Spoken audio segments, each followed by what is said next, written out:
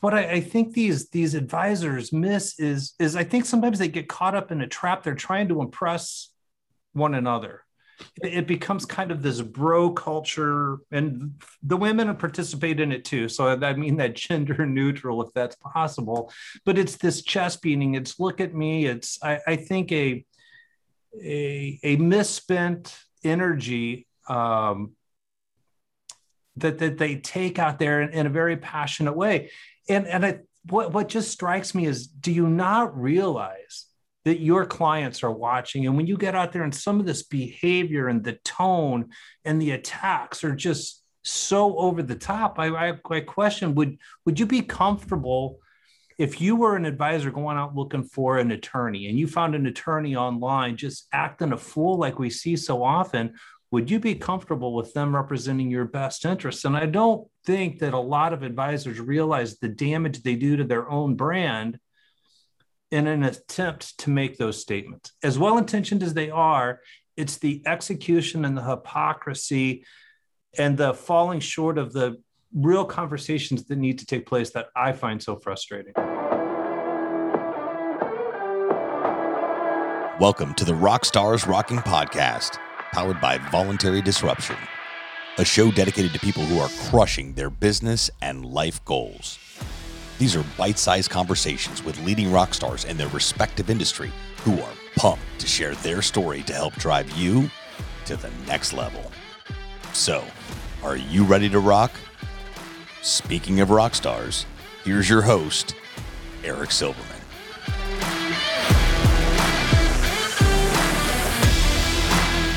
Hey, rock stars, welcome back to another episode of Rockstars Rockin', and boy, do I have a rock star ready to rock today. Everybody meet my good friend, Kevin Trokey. For those that don't know Kevin is the founding partner of Q4 Intelligence, but what I like best is his alter ego, the title that he uses in his LinkedIn bio, the insurance industry antagonist. Welcome, my friend, the antagonist himself, Kevin Trokey. Thanks, Eric. Thrilled to be with you guys today. Oh, man, I'm super fired up, super pumped to have you. Let's dig right in, Kevin. Talk about that. Why do you have that on your title, the insurance industry antagonist? Come on, man. What's up with that? In fairness to me, Eric, you've got to finish that. It's the insurance industry antagonist and champion rolled in one. And really, that's the way that I look at it. I love this industry. It's an absolutely amazing industry, an accidental industry. Very few people get here on purpose, but man, it's just a very special way to go about developing a career in. You know, the champion side of it, there's nobody that believes in the impact and the power that this industry is able to make. But it's just kind of my style, kind of blunt, call it the way it is. And there's a lot of us in the industry, we get shit along the way.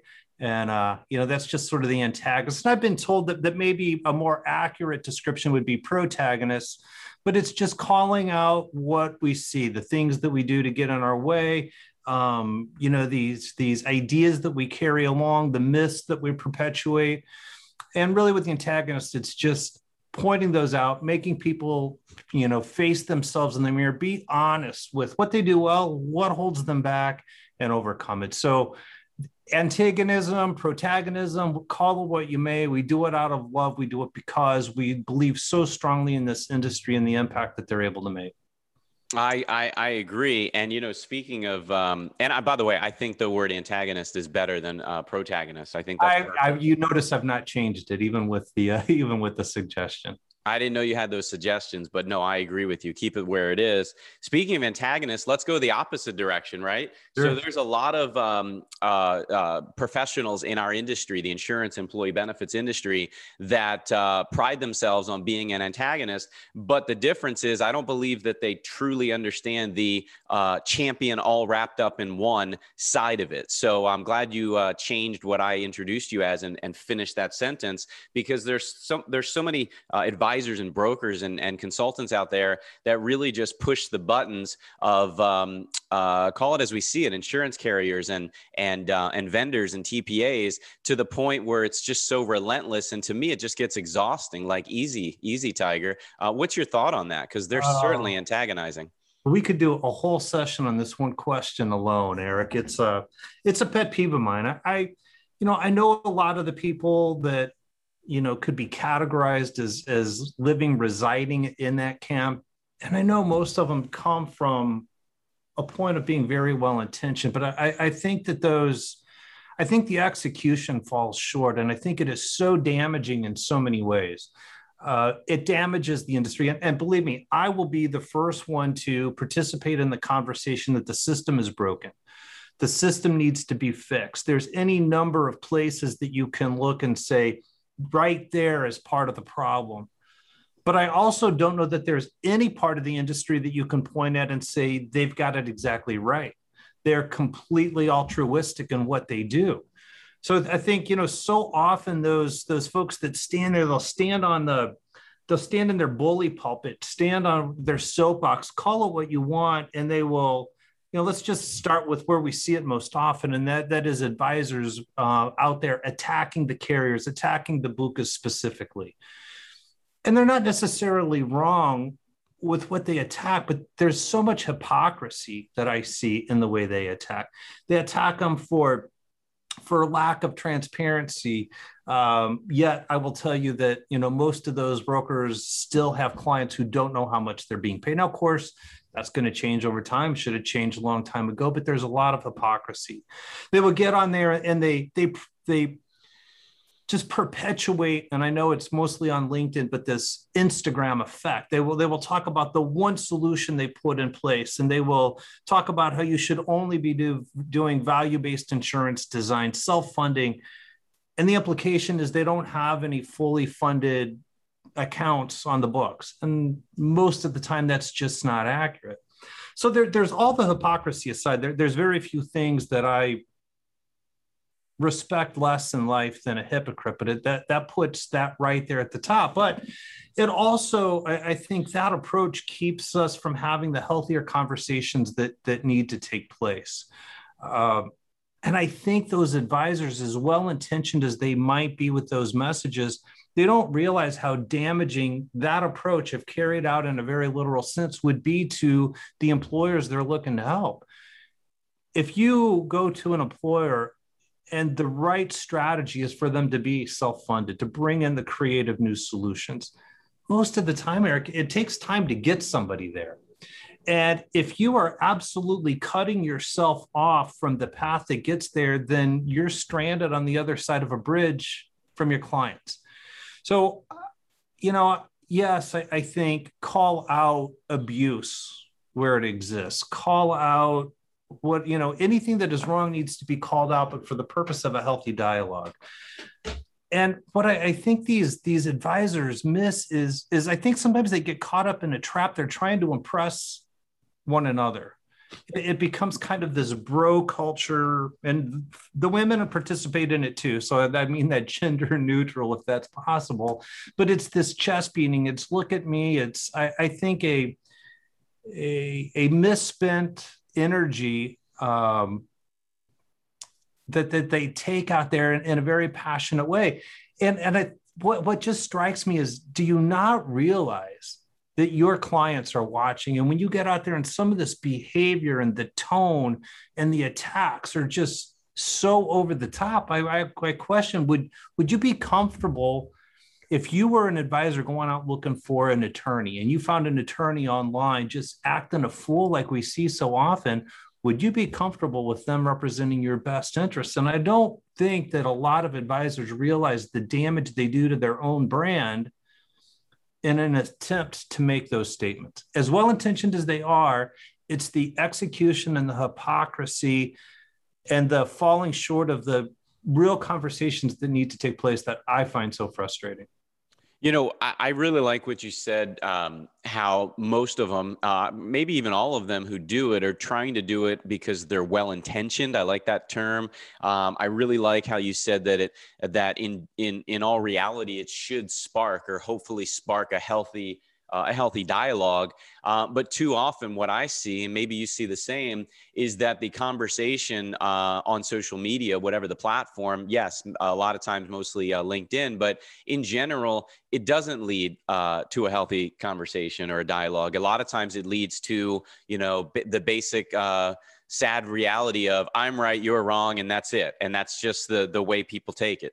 Well, and you're right. And what it's also led to is loss of appointments. I mean, just flat out. I mean, and I've seen it from advisors who were the ones specifically making the attacks. And I've seen it happen to other advisors who just kind of became collateral damage because the perception was they're associated a little too closely. And I think even from just a self-serving perspective as an advisor, to lose that appointment, if they don't think, I mean, as much as the Bucas may or may not have it wrong right now, to think that they won't get it right, I think it's a little naive. The last time that I checked, it's better to have less profit than it is to be out of business. And yeah, they might, be making ridiculous margins now, ridiculous profits now. I wouldn't even try to argue that. But to think that they're not going to get it figured out and put some solutions in place that we're seeing outside of that fully insured market, I think that would be a fool's bet. So let me go backwards for a minute. So not everybody that listens to Rockstars Rockin' is in the insurance or employee benefits space. So let's unpack a little bit here. Sure. Not as far as explaining insurance, because I don't want people to hang up the podcast. But let's break it down a little bit for folks. Just in general, sales, marketing, leadership, management, branding. You just mentioned branding. Like, how can if you were advising somebody on sales and branding and marketing, which you're an expert at and a guru, we're going to talk about that, I hope. But somebody who's not in insurance and benefits, how can they take this same message to make sure they don't have the same challenges happen to them, i.e. Be careful who you're bashing, be careful who's watching, understand your audience, et cetera, et cetera? Well, that's a big question, Eric. And I think it can be as basic as just, be a good person, be respectful. Don't be anybody's doormat, be comfortable enough to have uncomfortable conversations for the purpose of getting to a more desirable outcome.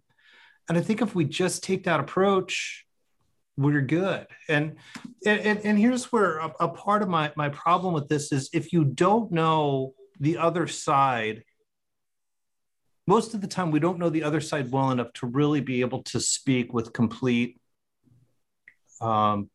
accuracy, with really being able to have a complete conversation. And that becomes readily apparent in a lot of these online attacks and, these debates, arguments that go back and forth.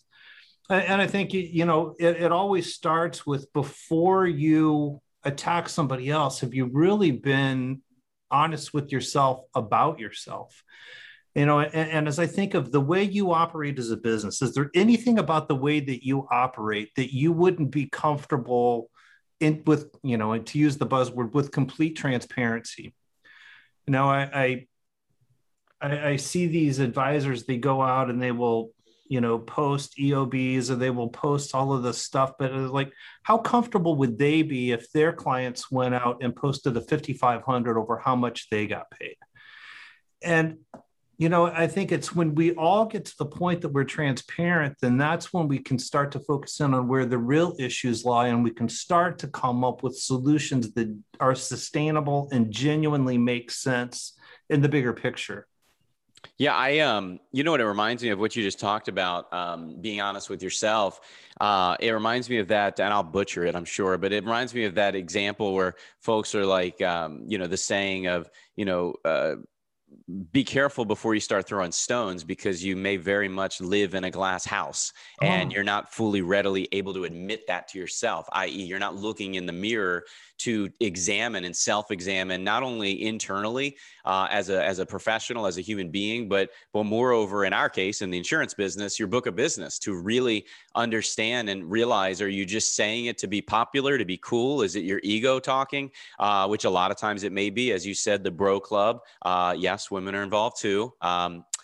Or is it really genuine? And unfortunately, I don't know that it's always genuine.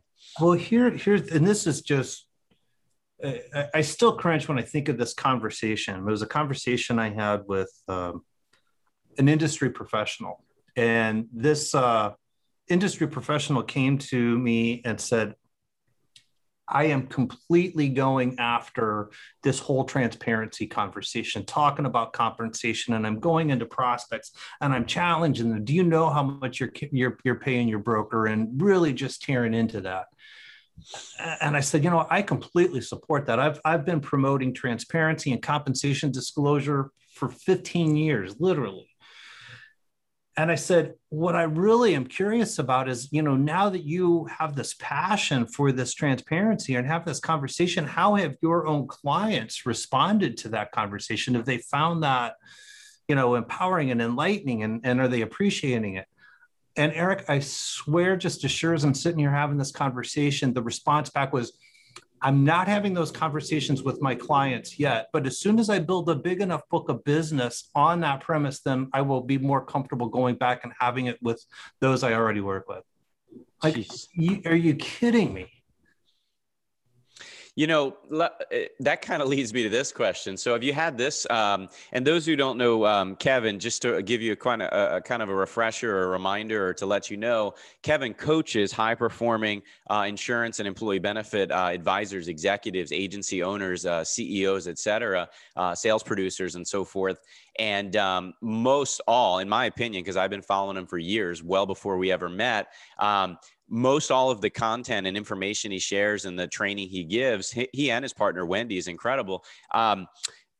It's not just insurance benefits related. Like in general, it's just, and I love how he says it, just get shit done. Just get out there and do the work. And, I have seen more often than not, unfortunately, a lot of, maybe it's younger producers, but I've seen a lot of producers in the employee benefits world who are so drinking that proverbial Kool-Aid. They're so gung-ho on all the innovation that they lose sight of the fact that they have to be in business to help their existing clients, let alone themselves to feed their family. And I guess my point is, and my question to you is, have you seen, because I've seen it, have you seen any advisors just turning down small, mid-sized groups because the groups refuse to go self-funding or do anything innovative? I've seen that. And yet I see these same advisors who are saying to me, oh man, it's been a rough few months. Haven't brought in any new business. My point is they're turning away business as opposed to taking the business,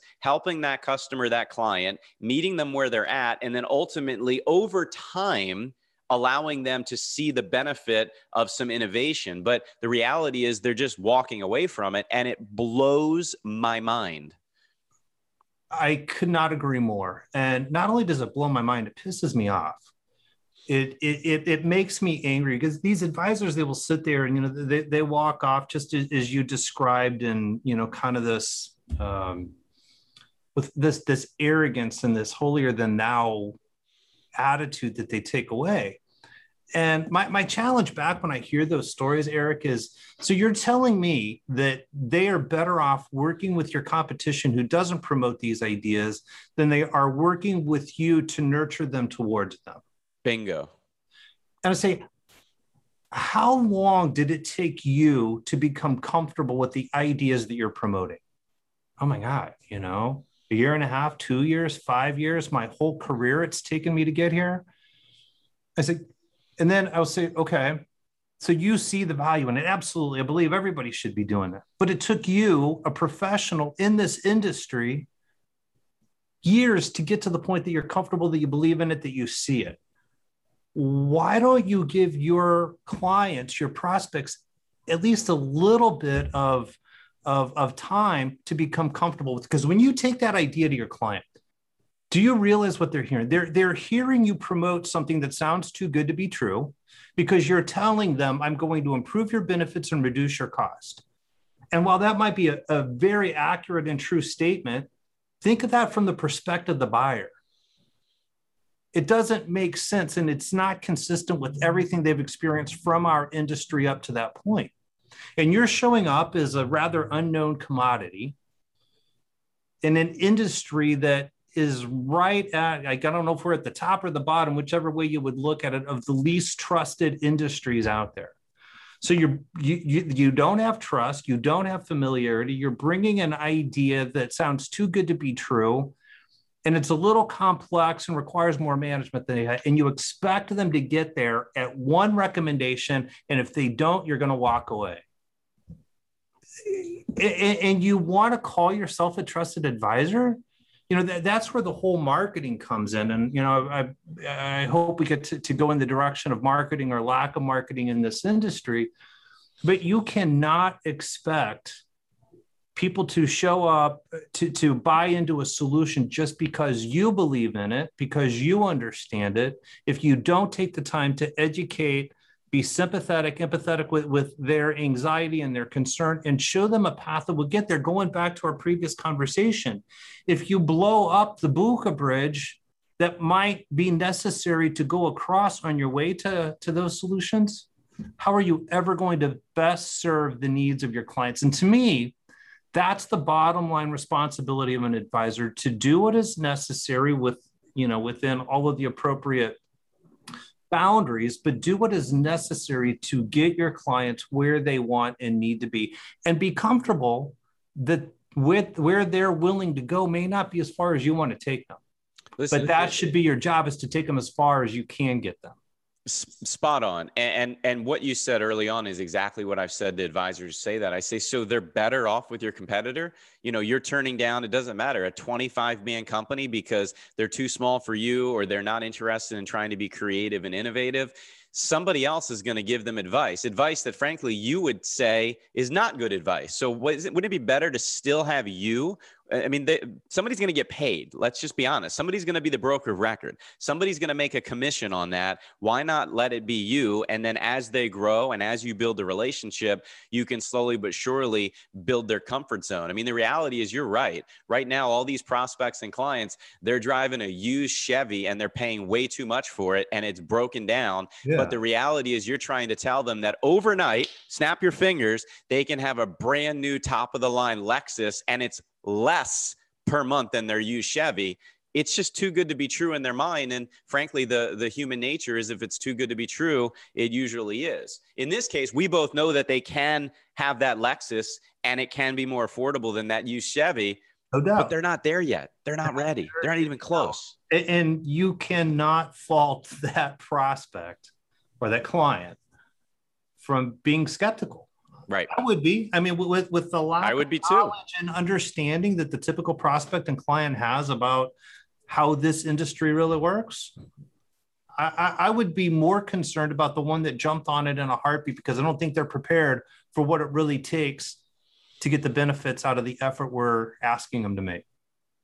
So let's switch gears. I do absolutely. You said it a few minutes ago. I want to get into marketing and the lack of consistent marketing in our industry, and in my opinion, and certainly the lack of creativity when it comes to marketing and branding. They kind of go together. Can you speak toward that in any capacity? And you can take this in any direction you want, my friend. Yeah, well, let me go back. I guess step back to, and you gave a great explanation of what we at Q4I do. We work with agencies all over the country, really anything that has to do with business development. Our value proposition is, as we describe it, Eric, is to help our clients put more of the right opportunities in the pipeline, move those opportunities to close at a more consistent pace, and then run a more efficient agency organization around the resulting clients. And we do that. We've been doing that for 12 years at this point, and we do it through a very hands-on coaching, primarily around a sales process. I mean, we work with leadership development and team development and solution utilization and, everything that goes into it, but it comes back to the sales process.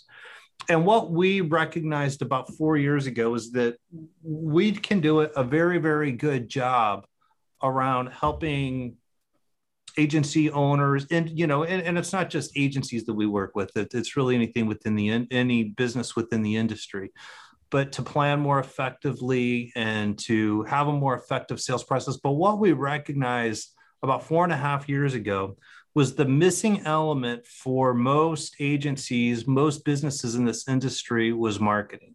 And as confident as we are in our ability to address the sales process side of it, the marketing is a different beast. It's just a different animal.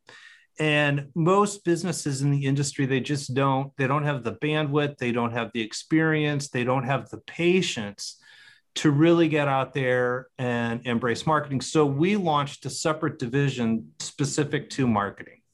And you could think of what we do as being anything from outsourced content to full-blown outsourced marketing division agency. I mean, we're a full-blown marketing agency in that regard. But the reason that we launched it, not just because of the opportunity that it presented to us, but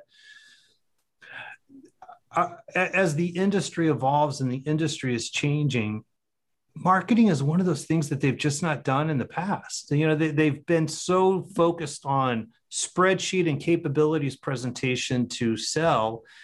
But now as these new complex ideas come into play, as these new solutions are available, as ACA kicks in, as there's more compliance requirements, as technology solutions become more complicated, our perspective on this is you have to recognize that marketing is not an optional activity. Marketing is not a project to be checked off a list.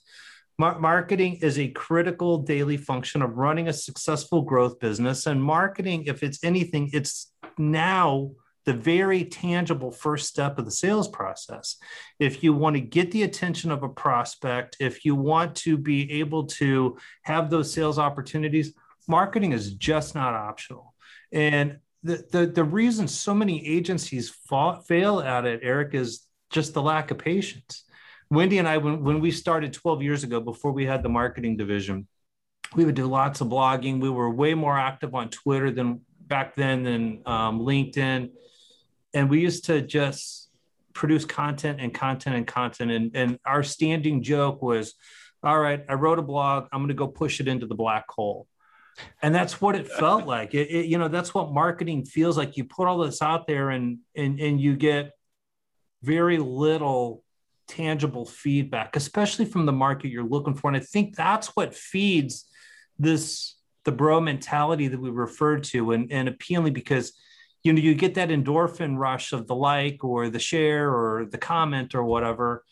But that doesn't mean that it's effectively building a brand. It doesn't mean that it's effectively marketing who you are. Marketing, I always say, if you replace the word marketing with education, you're on the right track. And that's what really needs to be the focus of building a market, building a brand, building a presence that appeals to the employers out there, is understanding their challenges, understanding their needs, and being able and willing to speak to those in a very educational manner, almost in an altruistic fashion. And what I mean by that is if you just educate and you give away idea, you give away advice, that's really, I think, when you start to get the attention of the people who are ultimately going to come to you for help in the execution of those ideas. I've been my former life, I'm a recovering carrier rep, as you know. I hired and trained thousands of salespeople. Green as can be, very few with insurance or prospecting background, let alone marketing background, and mostly didn't even have sales background. And I had the fortune of training some good people that are still in the employee benefits industry today, and they're absolute rock stars. But more often than not, we would have situations where somebody would prospect and market and build and book appointments and cold call and do whatever they had to do to get appointments with their respective target audience. And they would do that relentlessly. And that's a good thing. They would fill up that pipeline. You know where I'm going with this. They would get so busy running appointments back when you would drive to appointments before the year 2020, right? And they would run and run and run, and they'd close deal after deal, and they're making tons, and they're getting the high fives, and the endorphins are rushing. They're winning awards. And then it stops. Literally, they crash into a brick wall. and they don't know why. And I would go back and say, well, you stopped doing the most important thing, which is what got you there in the first place. And we all know that's the constant, relentless effort of prospecting and marketing and putting it in your schedule and honoring thy schedule. I always say the 11th commandment is honor thy schedule. Put it in your schedule. Amen, and honor it. Do you hear that a lot still to this day, sadly? Oh yeah. And we deal with it, even with existing marketing clients, they have this misconception that marketing automatically, if I post this blog tomorrow, I'm going to have 3 people calling me the day after. It doesn't work that way. And I always, right. What we always promote is you got to think of prospecting and marketing as extremes on the same dial. Prospecting are the activities that you do that tend to be one-on-one outreach that can put an opportunity in the pipeline today if you do it really, really well. Marketing is a one-to-many approach that is what keeps the pipeline healthy over a longer period of time. And if you look at where your pipeline is, you'd figure out where to turn that dial. If the pipeline is getting a little dry, you turn the dial over to prospecting activities. If the pipeline's pretty healthy, you dial it back to the marketing side so that you maintain it. And that's the thing with marketing is it will bring, if you do it well and you do it with the buyer in mind and you understand their challenges and you can speak to them and you can educate them, they will start coming to you. We'll be talking to a marketing prospect and we'll say, over time, done consistently, done effectively, prospects will start coming and asking you for the opportunity to speak with you. And they will say, well, that sounds great, but I don't believe that at all. And I will look at them and Eric, and I'll say, all right, who asked for this conversation today? And the look of recognition on their face is like, holy crap, because and I will knock on wood as I say this, because of our relentless marketing efforts, maybe with 1 or 2 exceptions over the past 7 years, every client we have on our coaching and our marketing side came to us as a result of that relentless marketing. We're very fortunate and we, produce a lot of content. Well, it's drip marketing, right? It's Chinese water torture in a good way. And even if people aren't reaching out to you and asking, what do you think the likelihood of somebody being exposed to that kind of drip marketing educational campaign that makes them feel like you're in their head? How are they going to respond when one of your producers picks up the phone and calls them? And now all of a sudden you've already proven yourself. They've gotten value. They trust you. They're familiar with you. Of course, they're going to be much more likely to take the meeting. And we always tell agency owners, you would never show up and not think of servicing your existing clients. You would never show up and not have somewhere in your mind of selling a new client. Sales and service are just the 2 mantras that this industry goes by, but yet they don't think of how critical marketing is to that element. And until they get their head around, as we talk about the 4 pillars of running an effective, to your point earlier, not just an agency, not just an insurance industry business, but any business, if you don't recognize the 4 pillars of marketing, sales, service, and leadership as having to address those intentionally and effectively, you will never have the growth business that you want. It's so true. And, I can't say I'm happy to hear that it's still happening because I'm not, but what I am happy to hear is that it's not just me and that it wasn't just me back then. Like, I was as a manager paid to help coach and guide and mentor and get people into production. And I feel like I did a good job with it. But the reality is it was a constant struggle, everything you just talked about. Let me ask you this, and I'm going to put you on the hot seat here, if you don't mind. This is not scripted. Kevin has no idea I'm going to ask this question. So take a second if you need to think about it. But Kevin, for those folks listening today, whether insurance or benefits people or not, it doesn't matter to me. What are a few tangible marketing, prospecting tips or takeaways, tips, guides, reference points, something you can share with them? Maybe it's a good book they should read. Maybe it's a podcast they should listen to other than Rockstars Rockin'. What's some few tips that you could give somebody that they could put into action right away? Well, mind the goodwill that you have already created. We are both huge fans and, dare I say, friends with Bob Burg. And if you've not read, his Go Giver series, that's that's the first recommendation that we always make. I talk to salespeople all the time, Eric, and their number one challenge is almost always, an empty pipeline. And then, I'll always go to, well, how often are you going to existing clients and asking them for referrals and introductions? Very rarely do they, and when they do, they're not getting them. So I won't eat our time up here explaining the exercise that we go through, but there are so many opportunities that are just sitting there that you've already earned, and that's where you've got to get to this mental, not arrogance, but you've got to be confident enough in the value that you've already delivered to ask those people that you've proven yourself to borrow a little bit of their credibility and influence and introduce you to others. And that alone, if I say all the time, if I could photocopy your pipeline of prospects and I held both copies up and I told you this one is going to produce 5 to 7 times the revenue that this one, that doesn't initially make sense because it's a photocopy. But if I told you the reason is because you're getting in front of them from a referral or an introduction as opposed to a cold call, that's what will generate 5 to 7 times the revenue. So it's not just about the easiest way to get in front of somebody. It's about the highest likelihood of converting them to a client once you're in front of them.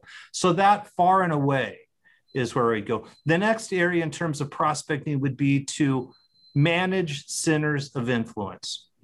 A center of influence, people say, oh yeah, I've got this great network. And when you get right down to it, it's a drinking buddy, it's a lunch buddy, it's a breakfast buddy. They're not managing that professional relationship to get the impact and the results out of it that is potentially there.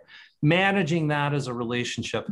But then back to the marketing side, it's a lot of freaking hard work. And what I mean by hard work is you've got to study, you've got to read, you've got to get out there and get in the head of your buyers. You have to get in the business of your buyers. You have to understand their challenge. You have to understand their needs. You have to understand the problems that they need to solve.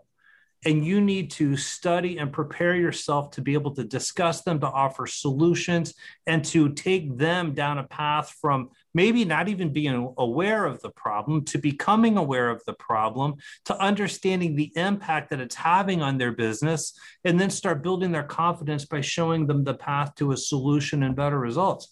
And there is nothing, you can't make marketing as a whole easy. I don't care. You can write a check, but if you don't participate in your own marketing efforts, if you don't understand those issues, you're going to drop the ball as soon as you're sitting in front of that prospect as a salesperson.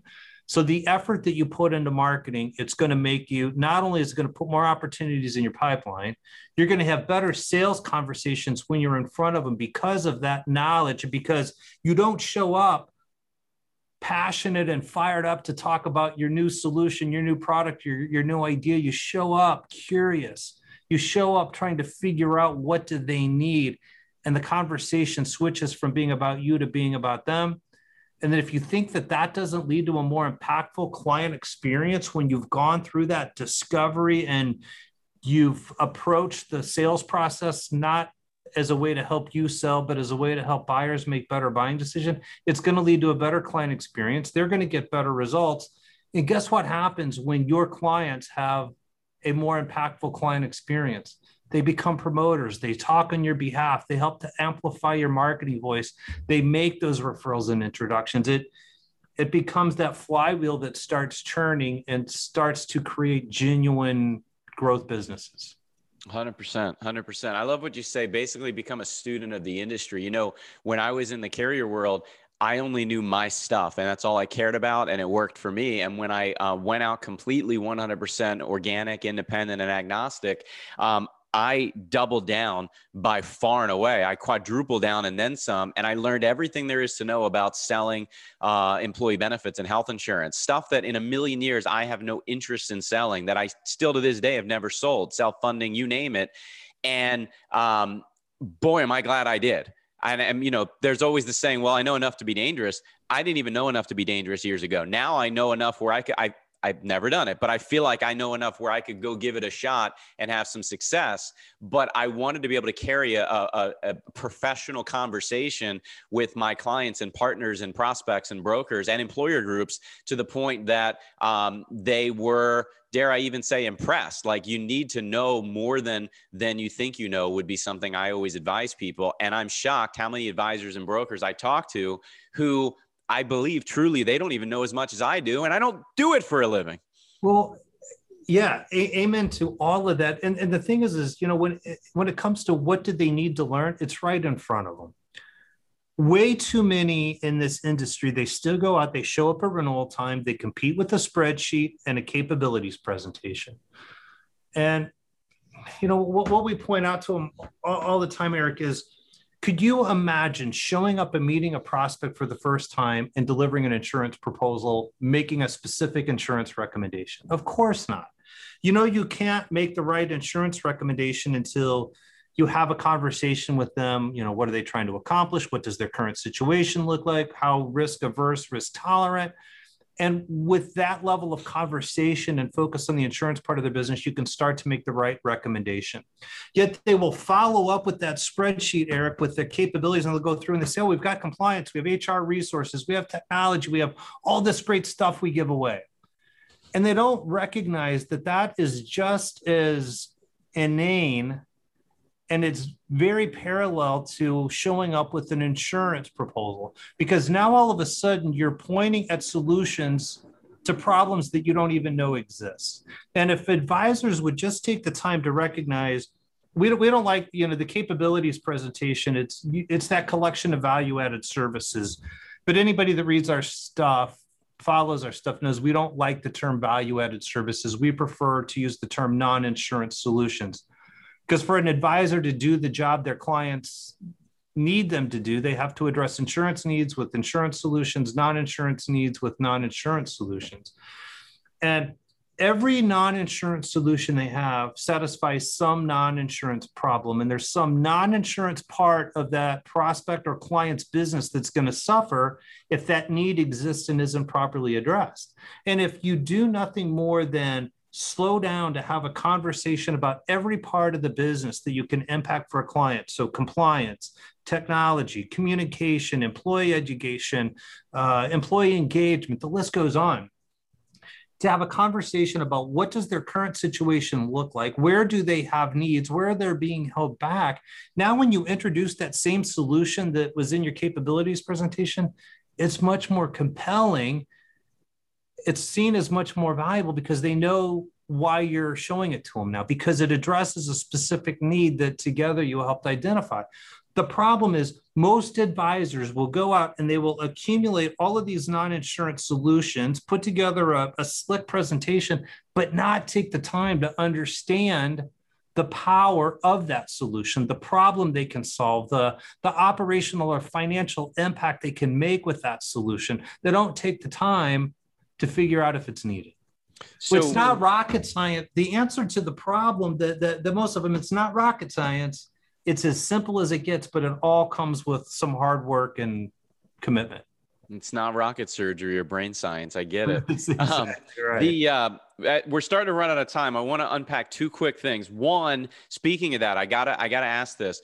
What do you believe that really salespeople in general, because it's not insurance, Kevin, it's not benefits related. Do you think salespeople in general, and folks that are prospecting, are they devaluing themselves and all they bring to the table if they sell mainly and only on the value adds and the free this and the free that? I mean, I'm a big believer that there's nothing free. It's going to end up being paid somewhere at some point on the flip side. What do you think? Couldn't agree more. One of our go-to isms, Q4I isms, is your clients don't expect free.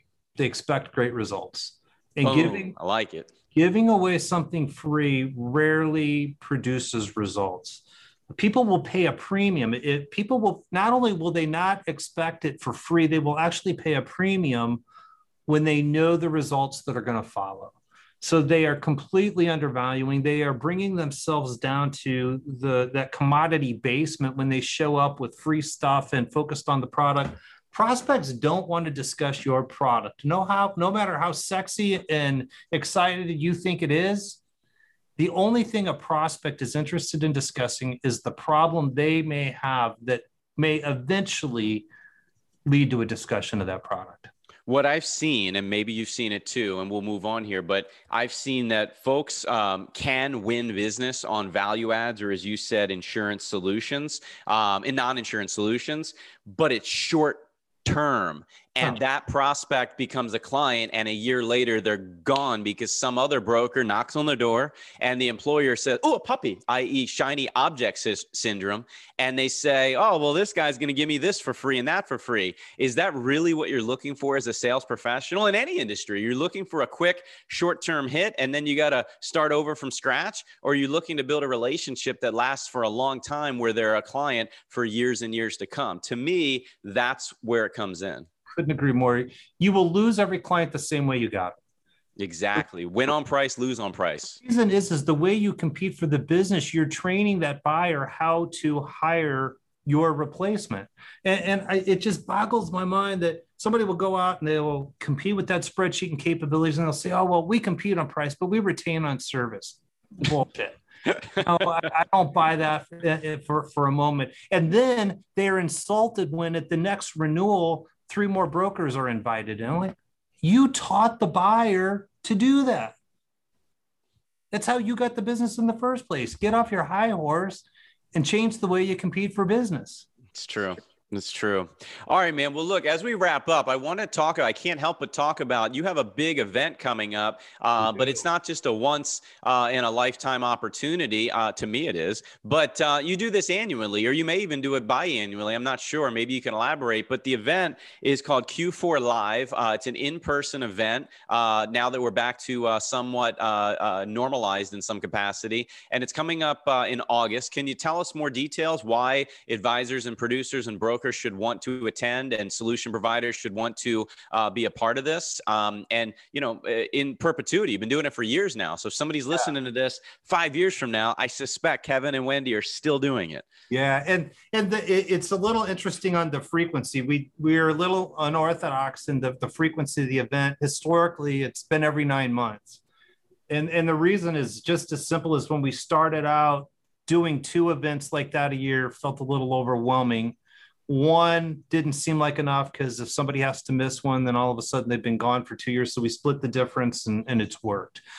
The reason that we believe anybody should come and sit in that room is because they want to sit in the room with a room full of industry professionals. And it doesn't matter when, if on the outside of the door coming in, if you're a vendor, we prefer the term friender. We don't think vendor serves it respectfully enough. So if you're a friender, but if you're on that solution provider, if you are an agency, everybody walks in the room and it's an equal playing field. Everybody is expected to come in, participate in the conversations, offer their successes, offer their challenges. And the great feedback that we get, Eric, that it just, you know, it's so satisfying every time that we hear it, is that everybody showed up, and not only did they show up and not beat on their chest and brag and give you that Instagram moment, almost to the other extreme. People show up and they're completely vulnerable. They're completely open with the challenges and the struggles they've had. And they're not shy about sharing the success that led them to.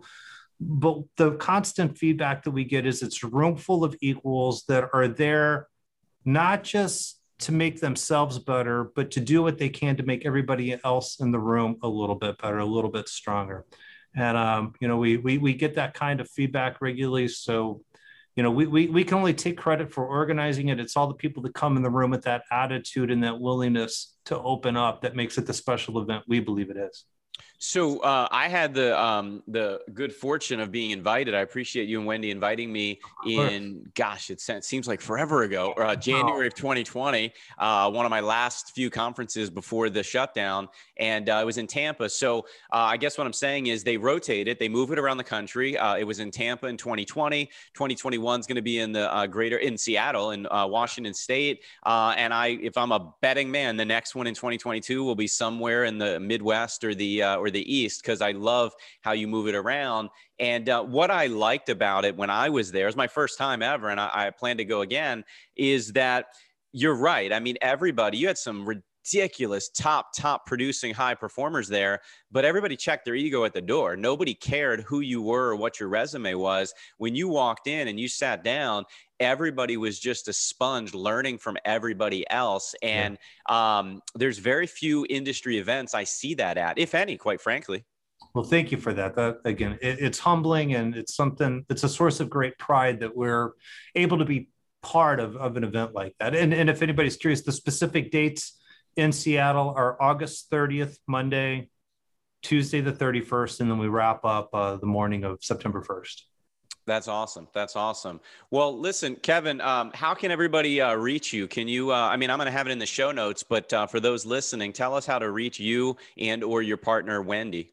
Yeah, well, find either of us on LinkedIn. So just search us by name. So Wendy's last name is Kenipp, Keneipp, Kevin Trocchi. So you'll find us easy on LinkedIn, or just come through the website, q4intel.com. Come through there. You obviously find the contact page. We're not difficult to find. Salespeople do not hide their contact information. And at the end of the day, we're all in the sales professional world. So Kevin, I appreciate it. Listen, I just show up and hit record. You were kind enough to come in, but I wouldn't have anything if it wasn't for my back office and all the editors and all the people that help me produce this, because I don't do anything but hit record. So for everybody behind the scenes at the Rockstars Rockin' Podcast, I'm Eric Silverman. That's Kevin Trocchi. And we appreciate you watching, listening, wherever you are consuming podcasts. Until next week, thanks everybody, and make it a great day. Thanks so much for tuning into this episode of the Rockstars Rocking Podcast. If you haven't done so already, make sure you're subscribed to the show wherever you consume podcasts. And if you feel so inclined, please leave us a review. 5 stars would totally rock. Until next time, Rockstars, keep rocking.